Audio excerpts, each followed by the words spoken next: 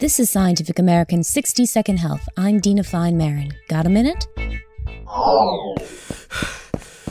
Long-distance runners may at times worry about their heart health while pounding out the miles. But a study finds that heat stroke fells many more runners than does a bum ticker. Heat stroke can damage a person's brain, heart, kidneys, and muscles. And new data underscores the toll it takes.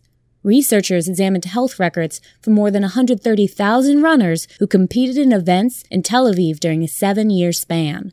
The analysis revealed that distance runners were 10 times more likely to experience heat stroke than serious cardiac problems. All the fatal or life-threatening events were from heat stroke. The study is in the Journal of the American College of Cardiology.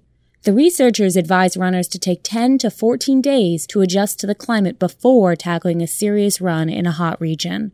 And they say to sit out the run if you've been sick recently. Perhaps one day runners will swallow internal temperature sensors that reliably record core body temperature. But for now, runners should simply do their best to keep cool. Thanks for the minute. For Scientific American's 60-Second Health, I'm Dina Fine Maron.